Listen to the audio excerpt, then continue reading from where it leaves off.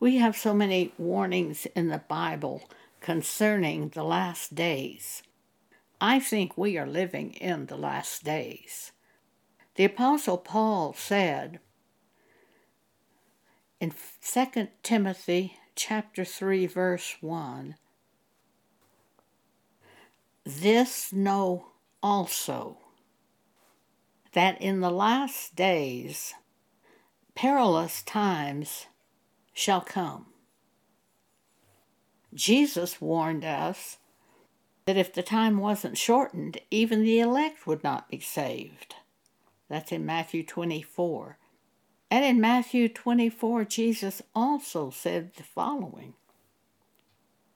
Concerning the last days, Jesus says, "And because iniquity shall abound, the love of many shall wax cold. But he that shall endure unto the end, the same shall be saved."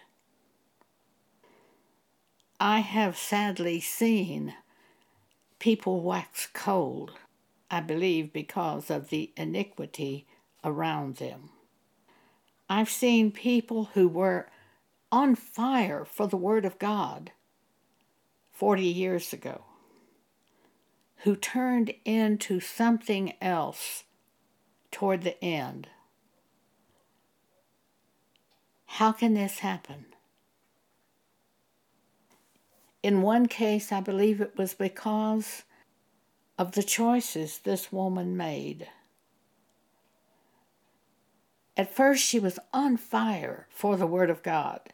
I would talk with her by phone, and she loved to hear the things of God, and she joined in the conversation, talking excitedly about things of God.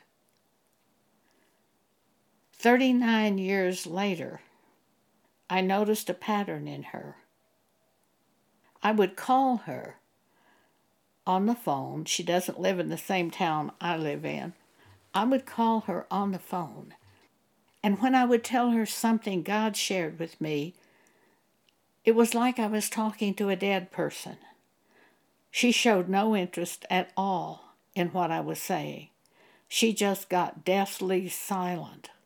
She changed completely. This went on for several weeks, and I noticed it. But then when I talked about a television show, she jumped on the bandwagon and was really excited over some television show she'd seen and began talking about the life of the actor or actress which she had looked up on internet, and she was just on fire with excitement. But she had lost the fire for the Word of God. Matthew 24, verses 12 and 13. "And because iniquity shall abound, the love of many shall wax cold. But he that shall endure unto the end, the same shall be saved." At first, you may not even realize you're changing. But all of a sudden, things of God just don't seem interesting to you. You might still read the Bible, and you might kind of think, well, I want to hurry through this chapter so I can get on to something that's more exciting. If that's what you think, you're in real danger. I think each of us are in danger, even if we're still on fire for the Word of God. There is a danger.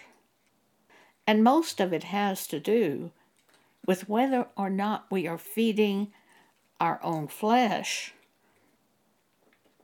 with television, newspapers, internet, worldly things, or whether we are diligently feeding the Spirit, our soul. Only you can answer for yourself as to which you are doing. I can tell you each morning I get up out of bed, sit down, have coffee, and as I'm having coffee and I have a biscuit with jelly on it, and as I'm eating my biscuit and jelly, what am I doing? Am I watching Good Morning America on the TV? That's feeding the flesh. Am I trying to read the newspaper to see what's the latest news? That's feeding the flesh. What I'm choosing to do is to look at the scriptures that I have collected by the Spirit of God through the past weeks. I pull up those scriptures, which I keep on my Kindle photo album, and start reading the scriptures. It is not so much that I want to read the scriptures as this is my way of life. What is your way of life? What do you do first thing in the morning? What do you do last thing at night before you go to bed? We can establish certain patterns that are more likely to put us in a good situation with our soul in the way of God. Or we can feed our flesh in the ways of the world. I think it's a critical choice for us right now to make provision for our soul and to refuse to make provision for our own flesh as it wants us to do. It is a battle. And it may cost us our soul, the choice we make. It's very important. It is like a poison gas is coming through the air toward us. And if we're sitting in its path, we're going to be affected. Our flesh very much wants to do things of the flesh. Our flesh is very curious about what's going on in the world. Our flesh is also very desirous of excitement, things that entice us, that kind of wake us up, but in the wrong way. We're looking for excitement, and the flesh is very curious. If we choose to feed the flesh, we are going to weaken spiritually. And we are in great danger of being one of the many who will be swept away in the last days. Notice that Jesus says, the love of many shall wax cold. Many. Where they once had a love for things of God, all of a sudden it's boring to them.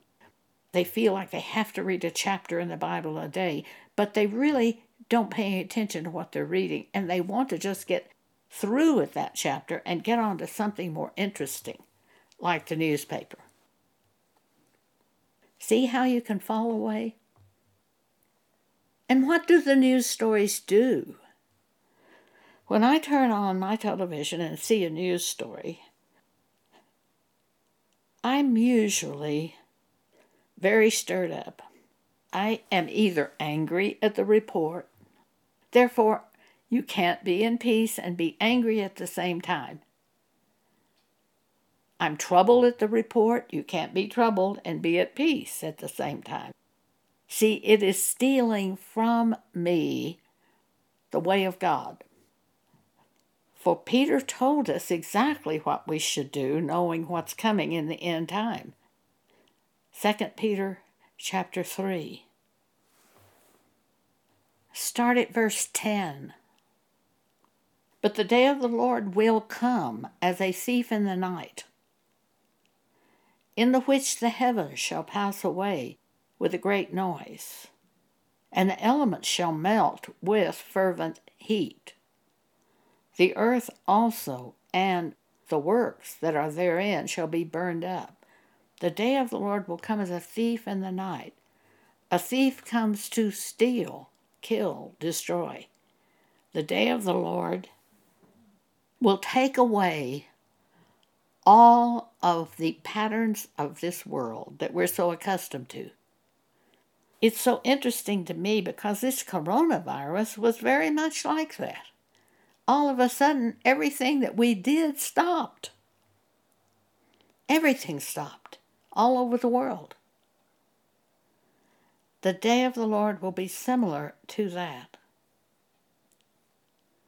At the end of the Great Tribulation, the heavens will pass away with a great noise, and the elements will melt with a fervent heat. The earth also and the works that are therein shall be burned up. That will happen at the end of the Great Tribulation. During the Great Tribulation, there are 14 plagues that come upon us, upon this earth. 14 different types of problems brought by God. The first one is great hail and lightning that fall upon this earth. And in that first plague, a third of the trees will be destroyed and all the green grass will be destroyed. Well, you might be able to get through the first plague. But then there's the second plague. And then there's the third plague. And it's just endless trouble. Endless trouble. While we live on this earth in the last days. Know how tired you've gotten over this current coronavirus? We just want to see it end. We're tired of hearing about it. We're tired of thinking about it. We're tired of having it affect our lives. That is the way the plagues of the last day will be. I don't believe it is one of the plagues of the last day, but it clearly shows us the difficulty of enduring and how you just get so tired of the problem that you want to ignore it. The prophet Amos in the Old Testament told us what it would be like in a very graphic way. Start at Amos chapter 5, verse 18. Woe unto you that desire the day of the Lord. To what end is it for you? The day of the Lord is darkness and not light. As if a man did flee from a lion and a bear met him. One problem after another. Or went into the house and leaned his hand on the wall and a serpent bit him. That's what the day of the Lord will be like. That is the period of time we're living in right now. When we get to the end, to the Great Tribulation, it will be worse than this coronavirus. And we've had trouble enduring it, haven't we? For some of you, it seriously endangered you. For me, it didn't seriously endanger me in physical ways like a need for money. For God had taught me to live debt-free. My circumstances were pretty solid. But I got tired of it. Wanting to see football start again. Wanting some action, that's the flesh. Wanting these things to end, even though they're not, at this point, a threat to me. But even if they aren't a threat to us, I think we're tired of them. This is what the Great Tribulation will be. Except it will be infinitely worse than the coronavirus. And it will be so bad that none of the elect would be saved except the days are shortened. But Jesus said for the elect's sake, the days would be shortened. Yes, there will be some of the elect on the earth during the Great Tribulation. I'm not saying all of the elect will be on the earth, but some of the elect will be here because Jesus talks about that in Matthew 24. But we have a very good picture to help us to understand what it is going to be like. It's going to be like this coronavirus period, except much, much worse. This basic warning that I'm presenting is to set your life in a way where the important thing to you is the Word of God.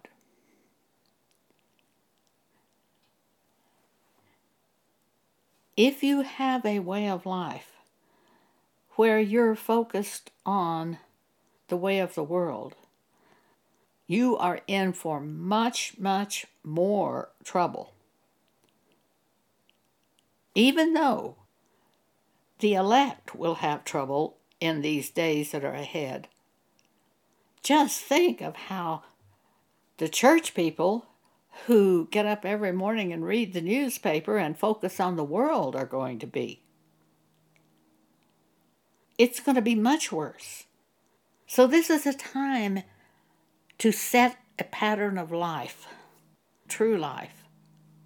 The Word of God is life. The way of the world is death. Back to 2 Peter chapter 3, verse 10. But the day of the Lord will come as a thief in the night, in the which the heavens shall pass away with a great noise, and the elements shall melt with fervent heat. The earth also and the works that are therein shall be burned up.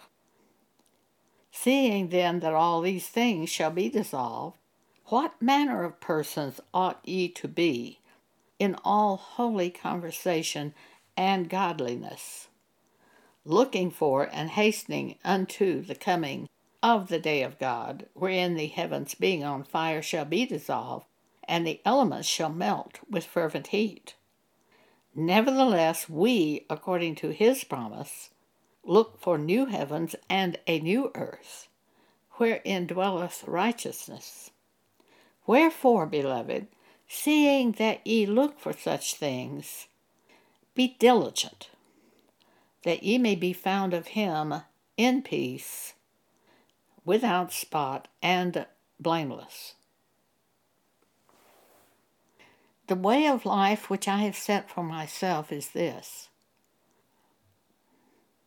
First thing in the morning, when I get out of bed, I look at scriptures that I have stored up upon which to meditate. The last thing I do at night before I go to bed, I read the blog which we have published for the next day and think about it. And then I get in bed, I pull up the scriptures upon which I meditate, and I look at those scriptures and think about them, sometimes examining myself to see if I've actually done those scriptures. That's the pattern that I have set for myself. Feeding my soul. When I turn on the news, I find I'm first troubled, or I'm angry at the story that's on television. Sometimes I'm just bored. The flesh wants to watch this, hoping for excitement. But it is greatly disappointing, troubling, and I cannot live in peace at the moment I'm troubled. I have to turn to God with each trouble and get it settled, and restore myself again through prayer, which we can do. But we've troubled ourselves needlessly because of a curiosity and a desire for change and a desire for excitement, a desire to see something else. We've troubled ourselves needlessly. And when we do it, we restore ourselves by going to God in prayer with the problem that we're dealing with. And we will be just restored by God. But sometimes if you fail to go to God, those little troubles are seeds that are planted in your heart and at some other point rise up. You have to pay attention if you're going to live out there in this world. By turning on your TV, which we do, or perhaps by going to internet to see what's going on. or some of you may read newspapers. We're stepping out into the world, and we're going to bring extra trouble upon ourselves by yielding to the flesh and doing that. It is a constant battle between the flesh and the spirit. When Jesus warned the people, when he warned us about the last days, he said, take heed to yourselves, the way of your life, to what you are doing. In Luke 21, we see that. Start at verse 33. Jesus said, heaven and earth shall pass away, but my words shall not pass away. Verse 34, and take heed to yourselves. That's the first thing he says to us about these last days. Take heed to yourself. How are you living? What is your pattern of life? Lest at any time your hearts be overcharged with surfeiting, that's overindulgence, and drunkenness, and cares of this life. And so that day come upon you unawares. For as a snare shall it come on all them that dwell on the face of the whole earth, just as the coronavirus did. You can't imagine anything affecting the whole earth. Now we can, because we've seen it, haven't we? But prior to coronavirus, it affected Africa, but it didn't affect me in the United States. It affected England, but it didn't affect me. It affected Asia, but it didn't affect me. But this coronavirus did affect everyone in the whole earth. And that is what the Great Tribulation will do. It will affect everyone. For as a snare it shall come on all them that dwell on the face of the whole earth. Watch ye therefore. Watch yourself. Watch the way you're living. And pray always, taking every concern to God, taking the anger to God, living in peace even in the midst of the problem. This is a very big overcoming. Jesus tells each of the churches in the book of Revelation, him that overcomes will be seated here. He that overcometh, I will not blot his name out of the book of life. Revelation 3:5. He that overcometh. Most of the people I know today can't even overcome today, and we haven't even reached the Great Tribulation. When you listen to people at churches talk, and they talk about their problems, they're not overcoming through God, as we're supposed to do. And when you sit there and you talk about what you heard on the latest newscast, and what you might do if this happens, you're not overcoming through God. Listen to the people around you who talk. Are they really turning to God and overcoming through God? Through things He has shown them?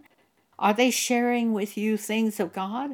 Or are they sharing fleshly things with you? I found at churches they were strongly sharing fleshly things. When the church service was over and we were visiting, what happens then? What are they sharing? Are they sharing great victories that they have in their life because God showed them something? That's not what I was hearing.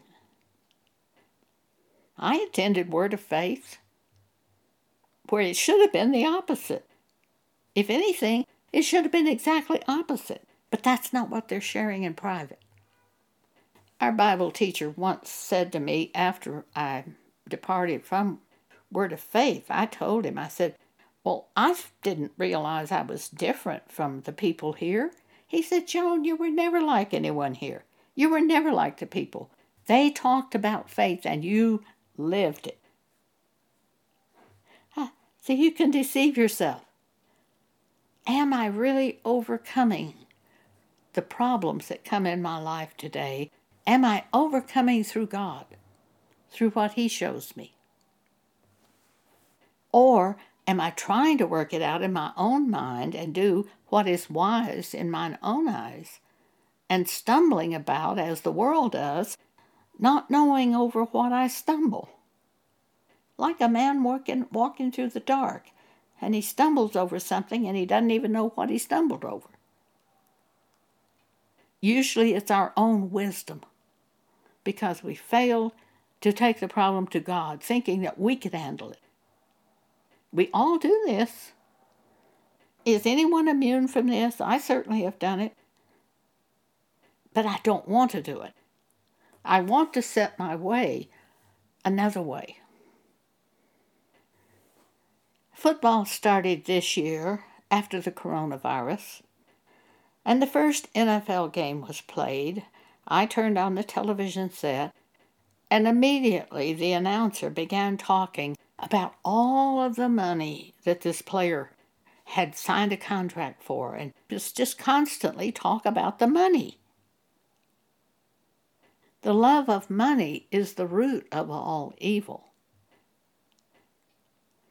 And anyone who thinks gain is a sign of godliness, it tells me to turn away from them. Well, I don't think this announcer had God in his mind, period, but I just couldn't stand listening to what he was saying, so I muted the television and watched most of the things without sound because of their words were so bad I couldn't stand them. In 1980, I was in Paris for a brief time. It was so peaceful in Paris. I would sit there on the park bench and people would walk by, and it was so peaceful and lovely. When I got back to the United States, I realized the reason it was so peaceful in Paris, I couldn't understand the words that the people were saying.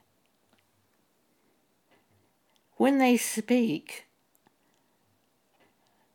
we who are of God will be troubled if they speak things that are ungodly, lusting after money, lusting after things of this world, reputations, pride, all of the things that we know to be evil, all of the things that we know to be of the flesh.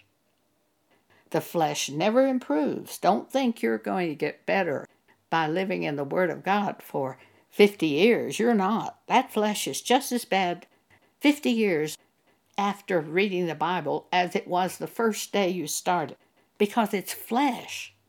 It doesn't change.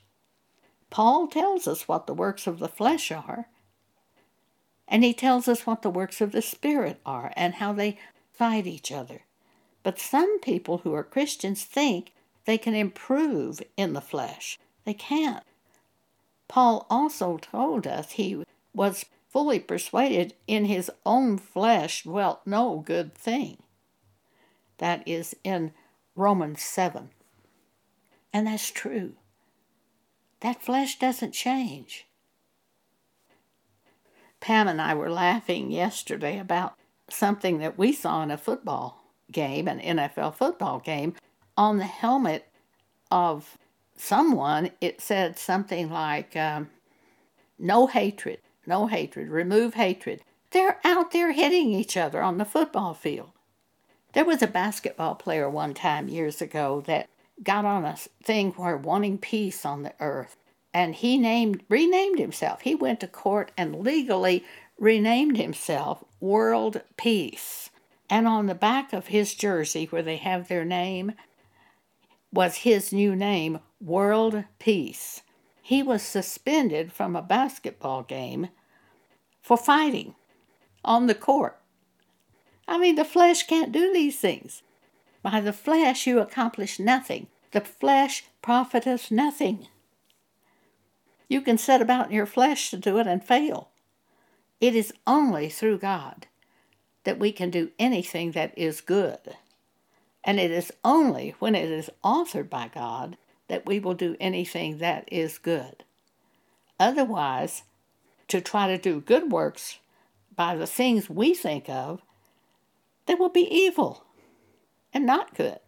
And you will be turned away in the day of judgment. Jesus will say, "Depart from me, ye that work iniquity, I never knew you." It's only when we really do what God authors that it will work. Matthew chapter 7, verse 21. Jesus says, "Not everyone that saith unto me, Lord, Lord, shall enter into the kingdom of heaven, but he that doeth the will of my Father which is in heaven. Many will say to me in that day, Lord, Lord, have we not prophesied in thy name? And in thy name have cast out devils? And in thy name done many wonderful works?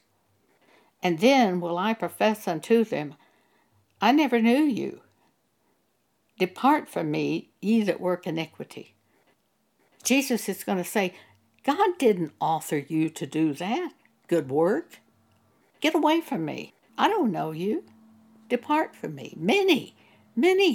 He'll turn away many. It's only when we do the works of God that it will credit us. You can follow your flesh doing the things of the flesh, or you can follow the Spirit doing what God says. But the flesh and the Spirit never agree with each other, because the works of the flesh are the following. Galatians chapter 5, start at verse 19. "Now the works of the flesh are manifest, which are these: adultery, fornication, uncleanness, lasciviousness, idolatry, witchcraft, which is living in superstitions, hatred, variance, emulations, which is copying other people to try to get ahead of them, wrath, strife, seditions, heresies, envyings, murders, drunkenness, revilings, and such like, of the which I tell you before, as I have also told you in time past, that they which do such things shall not inherit the kingdom of God." So how do you control the flesh? How do you overcome the flesh? As long as we live and breathe one breath on this earth, we have the flesh. We never get rid of this flesh until we die, or until we are taken out from this earth by Jesus in our new bodies, heavenly bodies, which will happen according to 1 Corinthians 15 and 1 Thessalonians chapter 4. Until that time, we have the flesh trying to get us to do the things of the flesh, to hate, to argue with people, to strive to be the best. For some, adultery, fornication, envying. A woman who used to work for me at my house came to me once and she said, "Don't you ever try to keep up with the Joneses?" And I said, "What?" She said, "Don't you ever feel that you have to try to keep up with the Joneses?" I drove a very old car at the time. My clothing was anything but impressive when I went out. No, I didn't feel I had to try to keep up with the Joneses. Now, if I had been on stage in the ministry, I might have considered it a little differently, because at one time I did dress differently from now. But now I have been brought into a different way of life, and that's not one of my problems at the moment. Plus, I'm much older than I was when I was out having public meetings. But you have to keep everything under control through prayer and by the Spirit of God. or your flesh will go completely crazy and drive you into strong works of the flesh. I feel a little sorry for you young people who might be listening to this, you people in the 20s, 30s. It's like you've been thrust into the middle of World War II and had the idle years stolen from you, because all of this thing is going to descend. The thing ahead, the Great Tribulation, is coming. Coronavirus is a warning. Changing the way of life. You can benefit if you change your way of life and set your goal in spiritual matters. Set your day by the Word of God. You may not have the years to waste like some of us wasted years, but you will be fine if you can restructure your life and reach for the Bible rather than the newspaper first thing in the morning. If you can get into that way of life, it will be helpful, greatly helpful. It's not going to be where there's never a problem. You're going to have plenty of problems. Sometimes I think I have more trouble because I know the Word of God. I turn on the television set and immediately I see the evil. I see the evil in the good they're trying to do. And when you know things of God, you're going to see that. In the meantime, for each one of us, we really have to set our way totally different. There is a scripture which says, I've set the Lord before me. I've set the Lord before me. The Lord is the Word. I have set the Word before me. Therefore He, the Word, is at my right hand, and I shall not be moved. It's a really holding on strongly that's going to be required. And why put yourself through more than you have to go through by turning on certain television programs, almost every television program. I still look at television at this point in time, but I am often greatly troubled. And then I have to settle the troubling. I hope this has been helpful to you. I know the message is from God. We have a battle between the flesh and the spirit, and it is a greater battle right now than even Paul had. For in the times like World War II, they knew the enemy. It was very obvious. Paul knew the Jews were going to beat him up when he talked about the Word of God. Today, they pretty much fall asleep when we try to talk to a Christian about the Word of God. And we're discouraged when we see that, and we have to fight discouragement, and sometimes you forget to fight the discouragement. We've got a totally different enemy today. It's like we are being poisoned by some type of invisible gas and being lulled into falling asleep. And falling asleep is death. Death. So basically, the messages that I have been receiving lately from God have been messages to try to alert you. Wake up. Wake up. Thank you for allowing me to speak with you today.